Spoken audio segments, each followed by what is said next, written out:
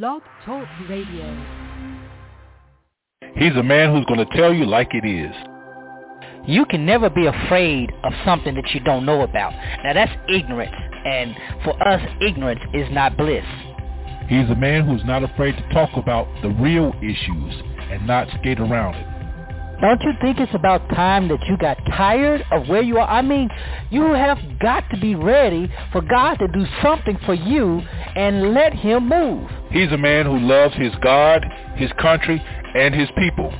I'm going to be honest with you. I'm not too fond of the political state of the world, and particularly the U.S. as it is right now. But if you want change, you have to make it happen. You can't keep settling for less than what you ought to have. He's a man who's sowing seeds of life, love, and liberation to anybody who's willing to hear. There comes a point in time where everybody just needs to shut their mouth up and listen to God. And God is the one who will lead us, and God is in all truth. He'll tell us everything we need. That covers every area, every facet, from politics to church to you name it. God's got it covered. He's a man that seeks the heart of God for the people of God. You're listening to Zero Today with Pastor Lorenzo Neal.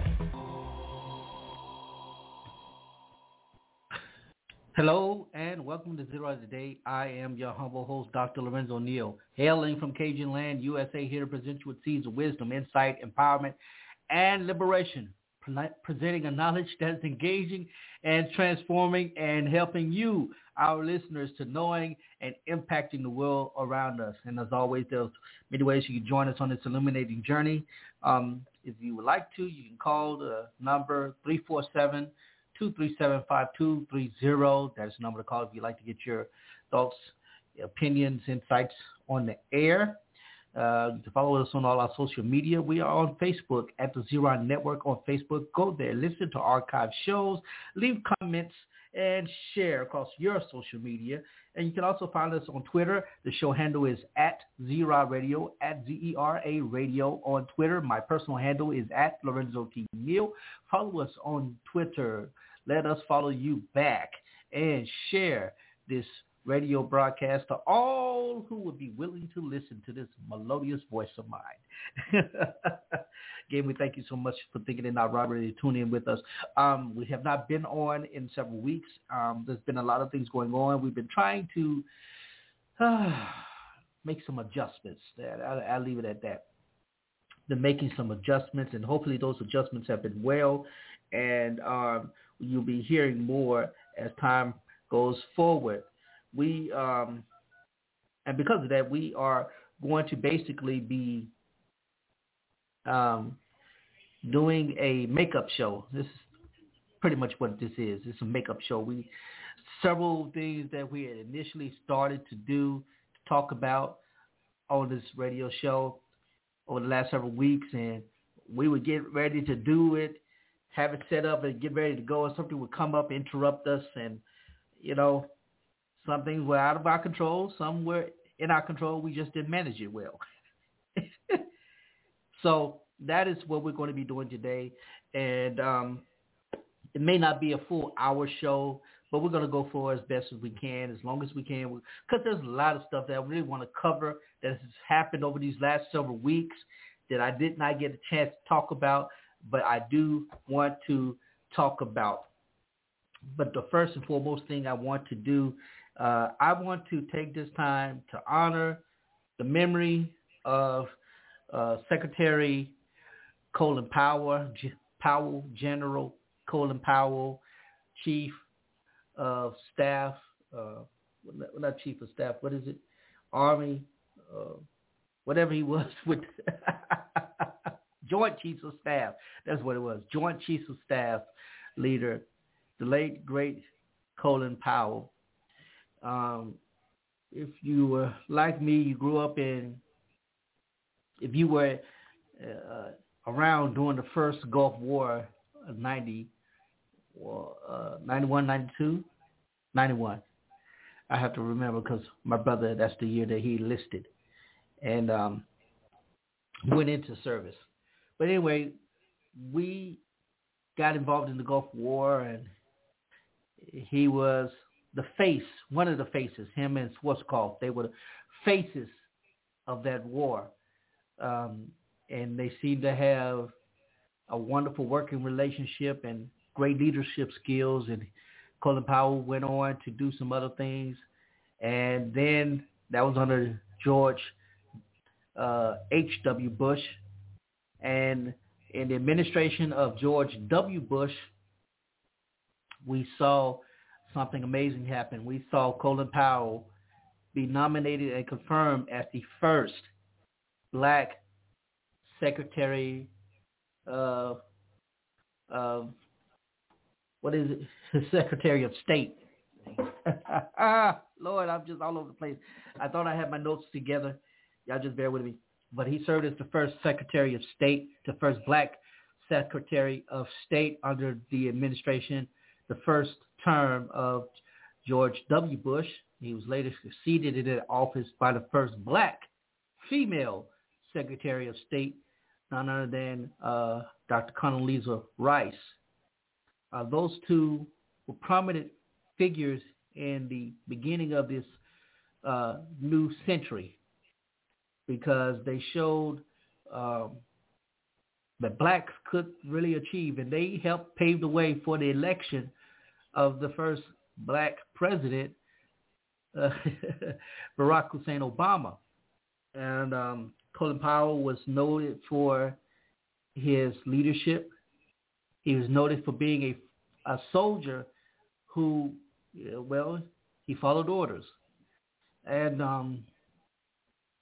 he also was known for speaking truth to power, being a member of the Republican Party. He stood up when there were Republicans trying to say that Obama was not a U.S. citizen, that he was born in Kenya, that he was a Muslim and all of that. Colin Powell courageously stood up and said, no, that's not the case, and it's fraudulent, and you need to stop it and apologize. I don't think any of them ever apologized.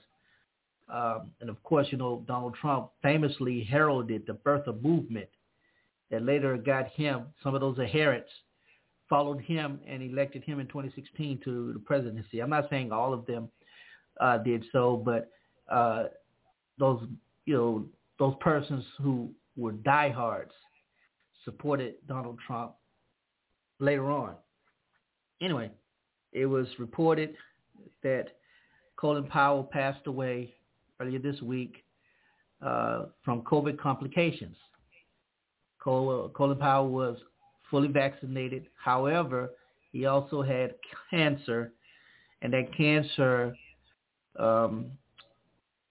prevented his immune system from functioning at its highest quality, and he succumbed from the complications of that. And of course, his death has become politicized, not because of his legacy politically, but because persons are arguing for or against the vaccines, and the persons are arguing that his death should not have happened because he was vaccinated, and others are saying his was a breakthrough case like many other breakthrough cases that are happening. Either way,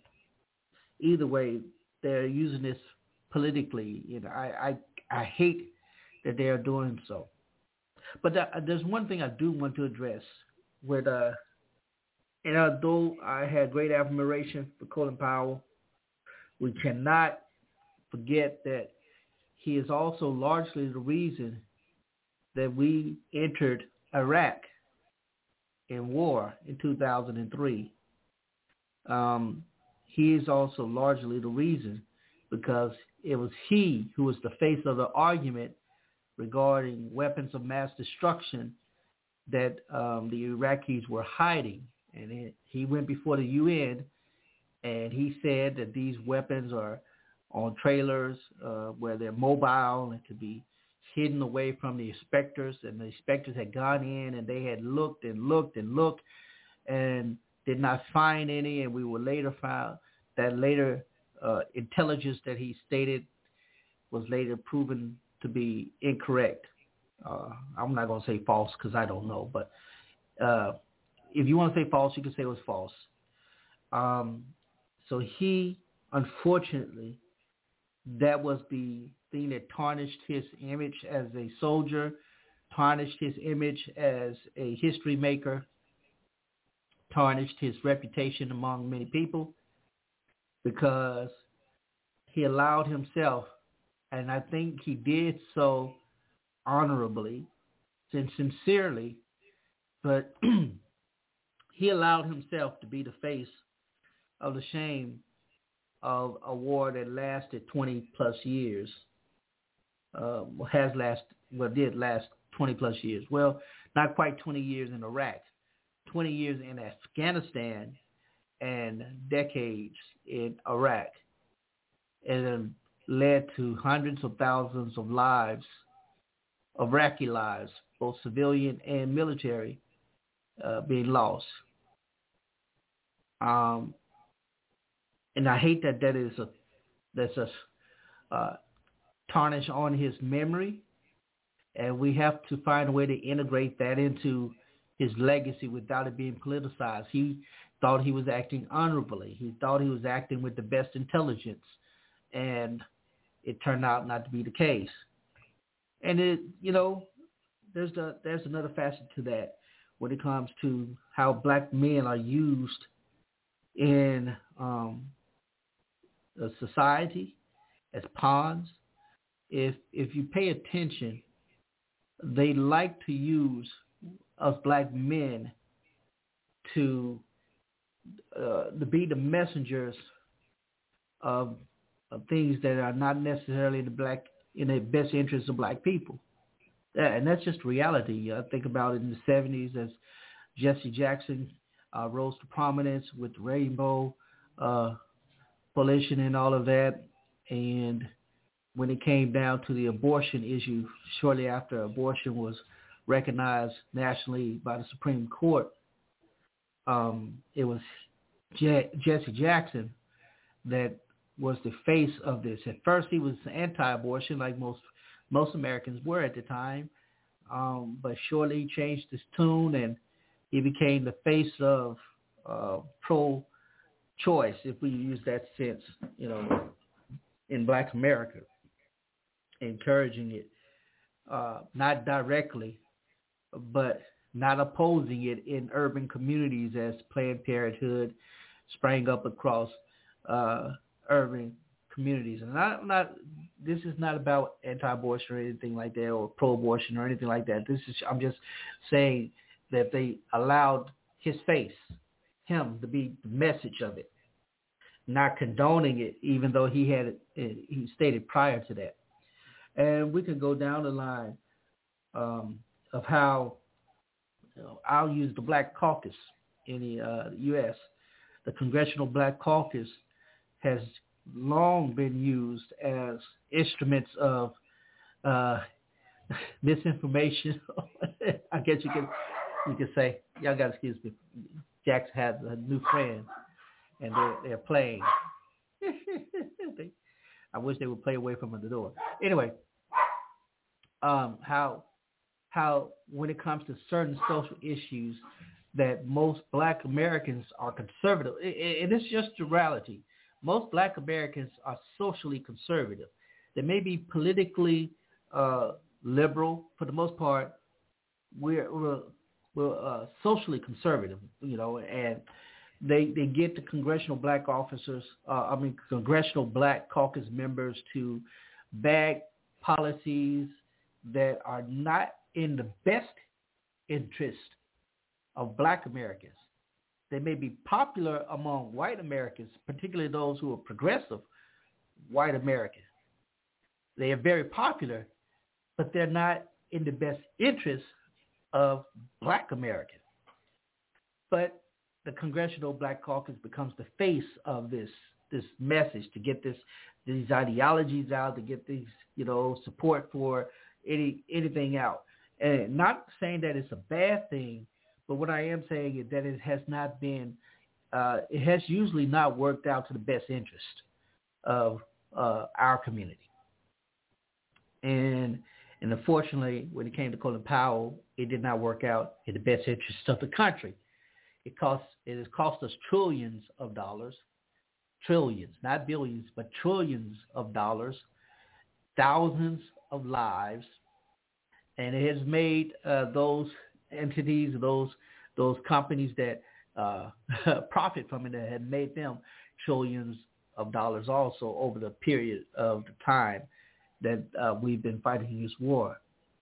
And we saw as President Obama tried to pull troops out, the more they pulled troops out, the worse it got. We saw when they pulled out under President Obama's administration, they pulled out of Iraq, immediately ISIS began to rise, and we had a new face, a new enemy that we had to deal with because the infrastructure was not there once we began to pull troops out. And now we're seeing a repeat of that. That just happened this summer with Afghanistan and the infrastructure not being there. And immediately as troops pulled out, boom, the Taliban went right back in and regained control, full control. And we see all that, the chaos that is happening since then.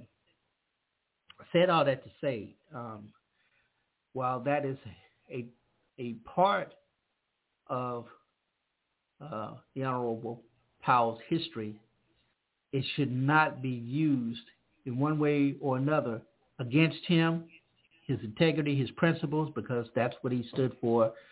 He was a military man to the core, a soldier to the core. And I think we should honor him as that, recognize the breakthroughs that he made on behalf of black people and how he represented black people in the highest spaces in the world. And I think we should commend him for that. And I honor him and his legacy. And I hate that his death is politicized in one way or another to just prove somebody else's point. I don't think that does him justice, or any other person like him. I don't think it does them justice, however they impacted by this COVID. But anyway, we do send our condolences to his family.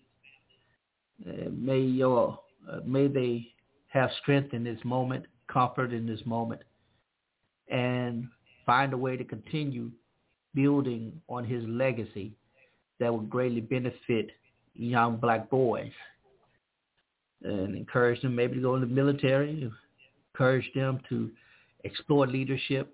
Because I'm telling you, I know this is way off, but I know these young black boys have they're extremely gifted when it comes to leadership, strategy, all of that. I just observed them playing video games. I observed how they interact when I was a school teacher, and even in the community, I observed how they interact. And I believe if they would just tapped into that part of themselves, and if they had people to mentor them and do all that is necessary to gird them up in the way they should go, we will see a great generation of leaders come out from them. Peace and life and rest to General Colin Powell and to his family. So having said all that, I'm going to take a quick break. And there are a couple of things. You know what? I'm not going to take a break. Let me go ahead and, since we're talking about Colin Powell, I'm going to go ahead and hold up on the break. I'm going to go ahead and talk about these vaccine mandates. And I'm going to tell you this.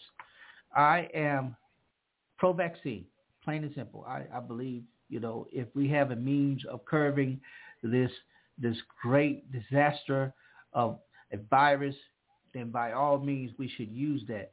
But what I am not a proponent of, and will never be a proponent of, is mandates.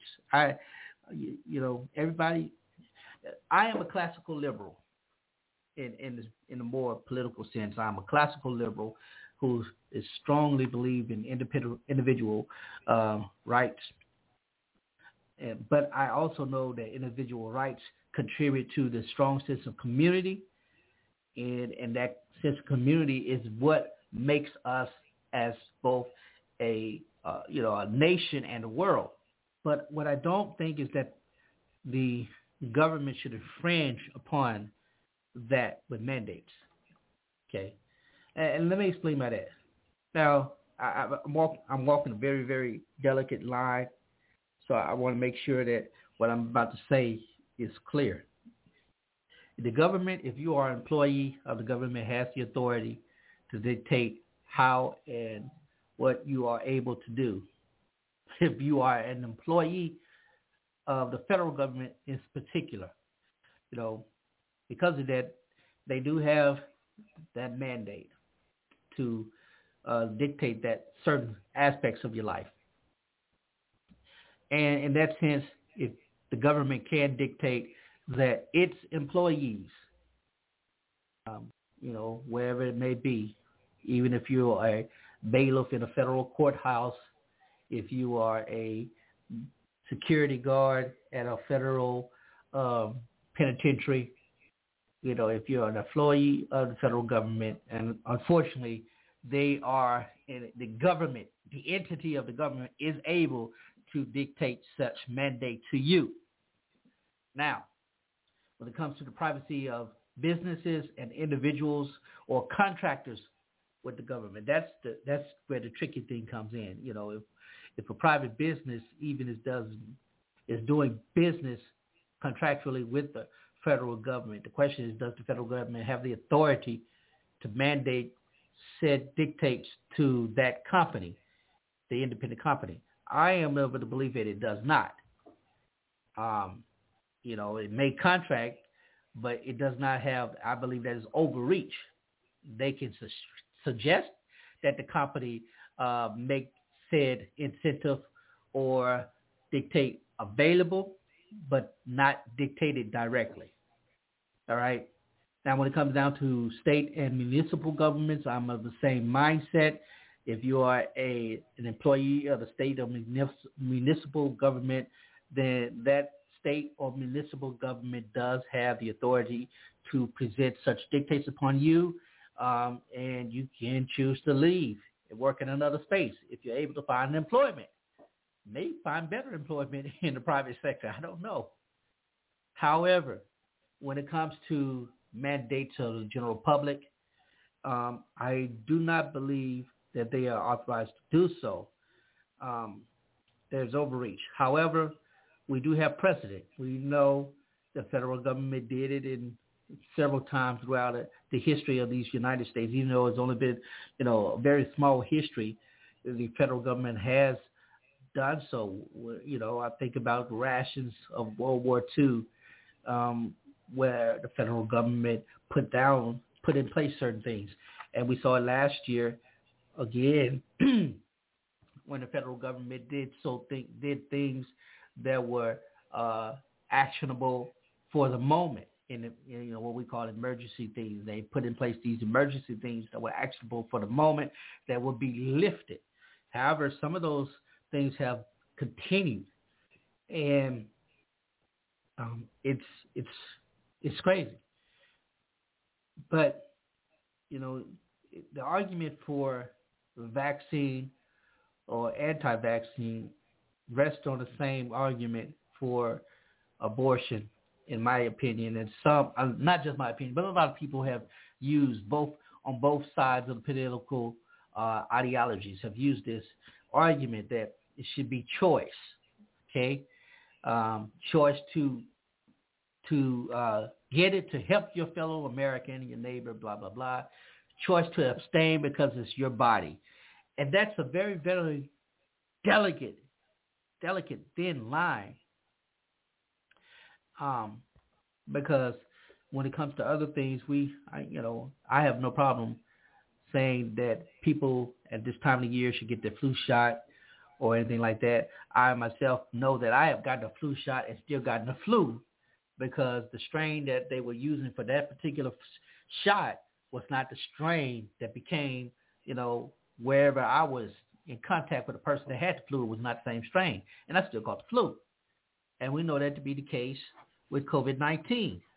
There is, the highlight has been on the Delta strain, Delta variant, but there have been dozens variants and hundreds of strains that they are discovering. This is not just a singular thing, and because of that, persons who have been vaccinated are again becoming sick from a different strain of the virus. The research shows that, and we are aware of that, and it's a lot of misinformation and some intentional disinformation that is happening that is causing persons to be reactionary either negatively or positively towards this thing. However, but mandates are not the real answer to go, because what we're seeing is people who would usually be reasonable persons when it comes to such, actions, but then you put these mandates on and they turn full on rebel. No, outright. And we're seeing this, we're seeing persons who are critical personnel in this fight against this virus. First responders, nurses, doctors, all of these persons are saying, no, we will work, but we don't want to take this, and part of it is because of misinformation, disinformation. Some of it is just the liberty of personal choice. Whatever and however it is, we must be very careful. I was watching CNN. Some mainstream news media outlet talk about that some persons are believing that we are really preparing for an outright civil war, not like the one we saw in the 19th century, but a different one that will be fought differently. It won't be fought with weapons. We won't see hundreds of thousands of lives dead on battlefields, but this will be one of information. This will be one on how information is presented, how information is received and interpreted. And that is going to be critical. So wherever you fall on the spectrum of vaccination, mandate or not, the one thing we should all be concerned about is our fellow man, our brother, our sister, our neighbor. And as the scripture says, we should love God first with all our heart, soul, mind. We should love our neighbor as ourselves. And however that love is your choice to present to others regarding this vaccination. That love is your choice. And I believe all humans in this country are capable of making a choice that will be for the greater. All right, I'm going to take a break. And when I come back from the break, I'm going to talk about the firing of John Gruden and comments that Pastor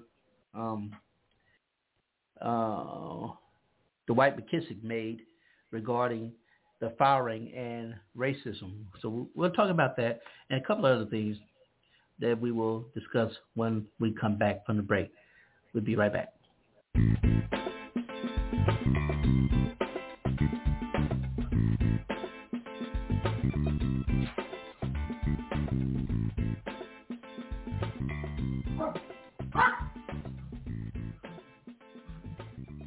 You may find it hard to believe, but at one point in your life, you're going to need access to reliable legal services. Legal issues can be confusing, complicated, and even a bit embarrassing.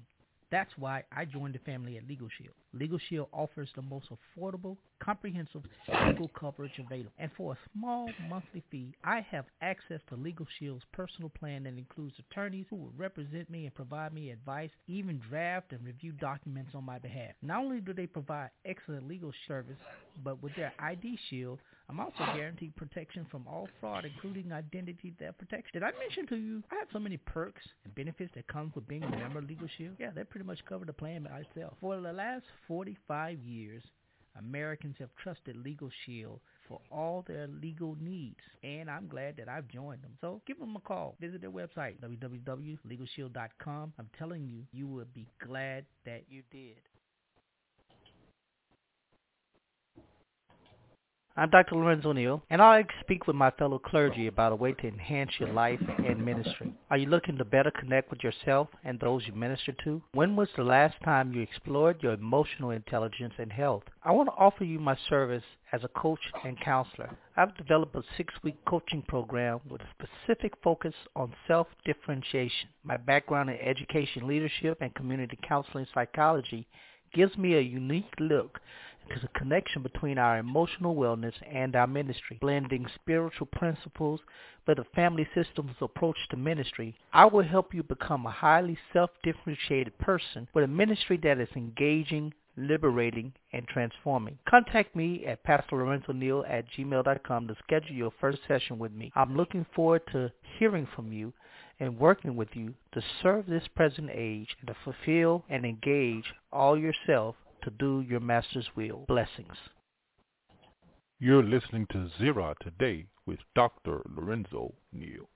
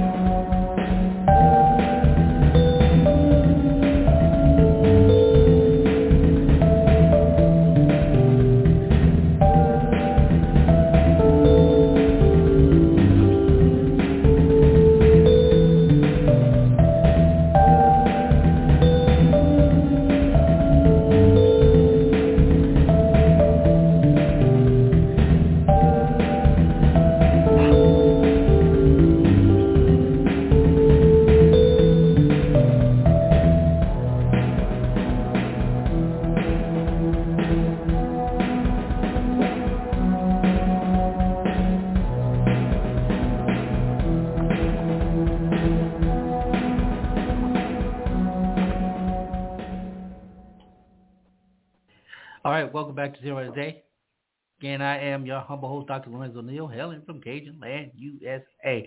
And listen, if you're a new listener, I thank you so much for thinking it not robbery to follow us and listen to us on Zera Today radio show. If you have not done so, I want you to go over to the Zera Network on Facebook, like that page, listen to archived shows, follow us so you can listen. We are available on every platform from Spotify, iHeartRadio, and iPod.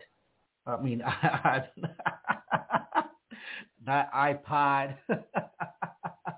Apple Podcast.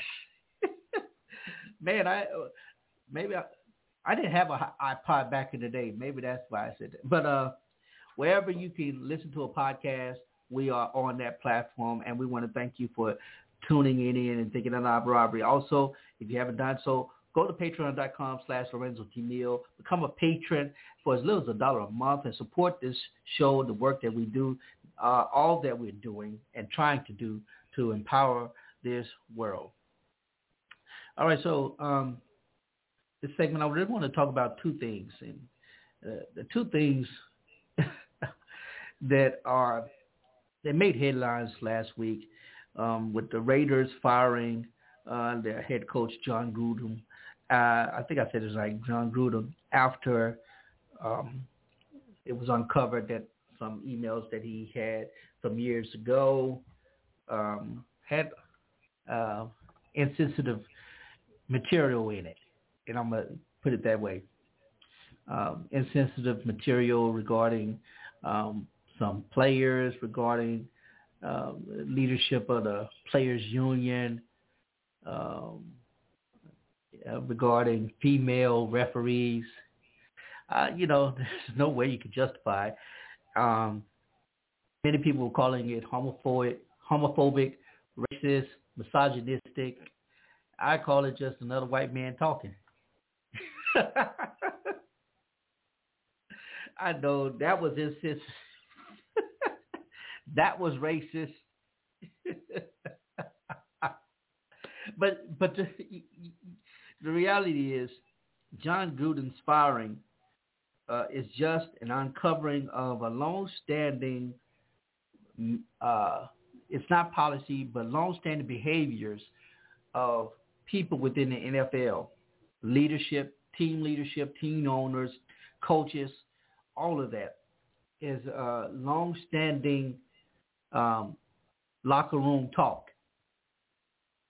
Football is supposed to be a tough sport, and for it to be a tough sport means you had to talk tough, and that talk went from the mouth to the keyboard in this case, and it did lead to his firing. But what it also demonstrates is a sensitive NFL.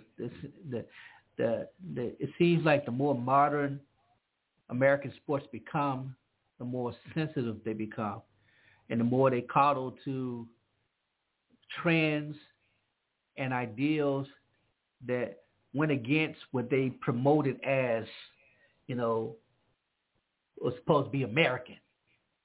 The American male athlete was supposed to be tough, buff, and able to take stuff. Hey, I just made a rhyme. And Gruden's firing reveals that is no longer the case. Why that isn't the case, I don't know. I'm not a professional athlete, but what I do know is that it is turning off a large portion of his audience who doesn't want to see things like that. They want the misogyny. They want the homophobia. They want all of that because that's their idea of what a tough man is supposed to be. And that's black and white. The fans, black and white, don't want to see what they are calling as a numbing down of the sport, a coddling of the sport. Players not only are put first because of health reasons, yes, but, it's just not as tough as it used to be just 20 years ago. And that's really what this whole thing is about for some people. And then others, it's really an uncovering of how they have tolerated, how the NFL as a corporation, a non-profit corporation, by the way, has profited and tolerated from that very same behavior regarding its players. And because now a great majority of the players are persons of color, and they see this heightened sensitivity that has taken an effect on viewership and all of that. But one pastor has seen its relation to another systemic area of American society, and that is the church. More particularly, white evangelical. When Pastor Dwight McKissick was saying that he wished white evangelicals would do the same as the NFL has done to Gruden. What is that?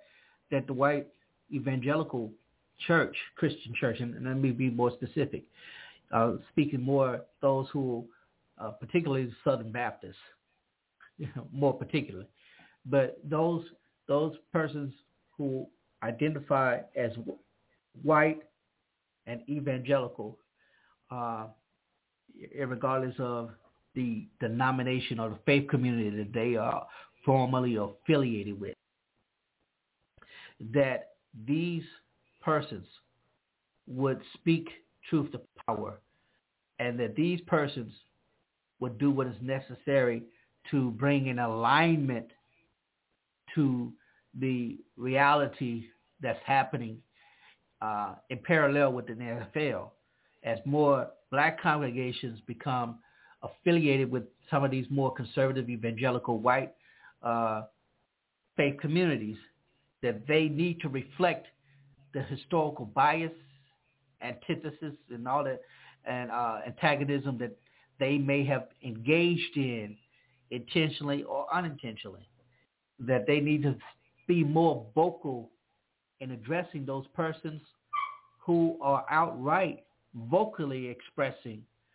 things that have racial overtones, racist overtones. and that they should do it with the utmost intent and urgency. And I have to say I agree with Pastor McKissick on that. And, you know, I was a part of the Southern Baptist Convention when I was in college. I helped plant churches, helped bring black congregations into the Southern Baptist Convention in Arkansas. And I was glad to have done so because it was a welcoming community. There were some races in there. There were clearly some white people who did not want to see that happen. But for the most part, they were welcoming. And, you know, I was part of a congregation that was dually affiliated with the Southern Baptist Convention and the National Baptist Convention USA. And we had the privilege of being able to see both sides. And I had the privilege of being able to minister in congregations, white congregations, where there was still some fear about black folk even coming into the church. You know, and to see the reaction and to see the welcoming of the pastors, especially in the hick towns of Arkansas. Yeah, that was always fun to be received by them and to be able to preach in my black tradition. Amen. And then minister in spiritual gifts when some of them didn't even believe in certain spiritual giftings and all of that, and be able to minister to that and to see they were receptive. And they not only were receptive, but they loved me. And they were showing their support, you know, financially and all of that. But they weren't doing it because they felt guilt. Well, let me speak. Some of the persons I directly interacted had the greatest heart and love of God towards myself and other blacks. And, but there were still overtones of this racially segregation that was still kind of present, you know. And I was fortunate. I did speak at some white churches on Sunday mornings. I did have the privilege of doing some of that. And even on some Wednesday evenings, you know. I used to go. We loved going to the local First Baptist Church in Pine Bluff. We'd go there and be welcomed. Play in they had a bowl. They had a racquetball court. We'd go play racquetball. We'd go skate and all of that stuff. We had fun, and it was welcoming. But anyway, now I'm older. I also recognize. The reality is that a lot of these, because of the, you know, the overtones of the Black Lives Matter movement that gave them this sense of fear because they did not share in the entirety of the Black Lives Matter movement sentiment. You get what I'm saying? And that fear of reprimand and all the other stuff that came with that, not fully embracing that sentiment. You know, we all know all lives matter. That is you know, all lives mean all. And to have, you know, if you said all lives and then you get attacked for saying all lives instead of black lives, of course you will withdraw. And then within the black church, collectively trying to find that balance to say that, yeah, we agree, all lives matter, black lives matter in this space because of the way some of these black lives have been taken, both by law enforcement and at the hands of our own, you know, our own black hands. We must say and we must raise the reality of Black Lives Matter. But then the other component said, no, Black Lives Matter within the greatest sphere of this interconnection and this intersectionality. And so when you say Black Lives Matter, you also have to mention trans lives. You also have to mention all of this other stuff. And when you put all of that and you say, hey, you white person accept this, of course they're going to reject it. More likely they would. And so what McKissick is saying and what I am echoing is for those within their ranks to say, hey, we need to do a better assessment of ourselves. They're doing it now when it comes to the sexual identity that their denomination is experiencing, and all of that stuff that's coming. They're doing it. They're trying to address that head on, and I think they need to do the racial component the same way, because with the rise of this nationalist, patriotist sense of white Christianity, then unless you are a pure American patriot, bleeding red, white, and blue, supporting Trump, then you're not a true Christian. You know, we have to disavow that. They have to disavow that, rather, and they have to find a way to embrace this sense of sin. Is what it is, and address it. If they're going to call sinners to come to the Christ who is able to redeem them from everything, they themselves need to turn that sin, that sin, that scarlet on them, so that they could be made clean. I know what the lyrics of the hymn said, though your sins be as scarlet, I will make them, why I don't want to say it that way, but they do need to be made clean. And I do hope, it is my hope that in the days, in the years to come, that this will be addressed. And I know Dr. Moore, who was the president of the ethics committee of the SBC, has been challenging this on several fronts, and he's taken heat from it. But it's something that they really do need to do. If they want to see the true face of American Christianity, they have to say the true face of American Christianity is not pale. They have to say that the true face of American Christianity is not pale, but it's full of color.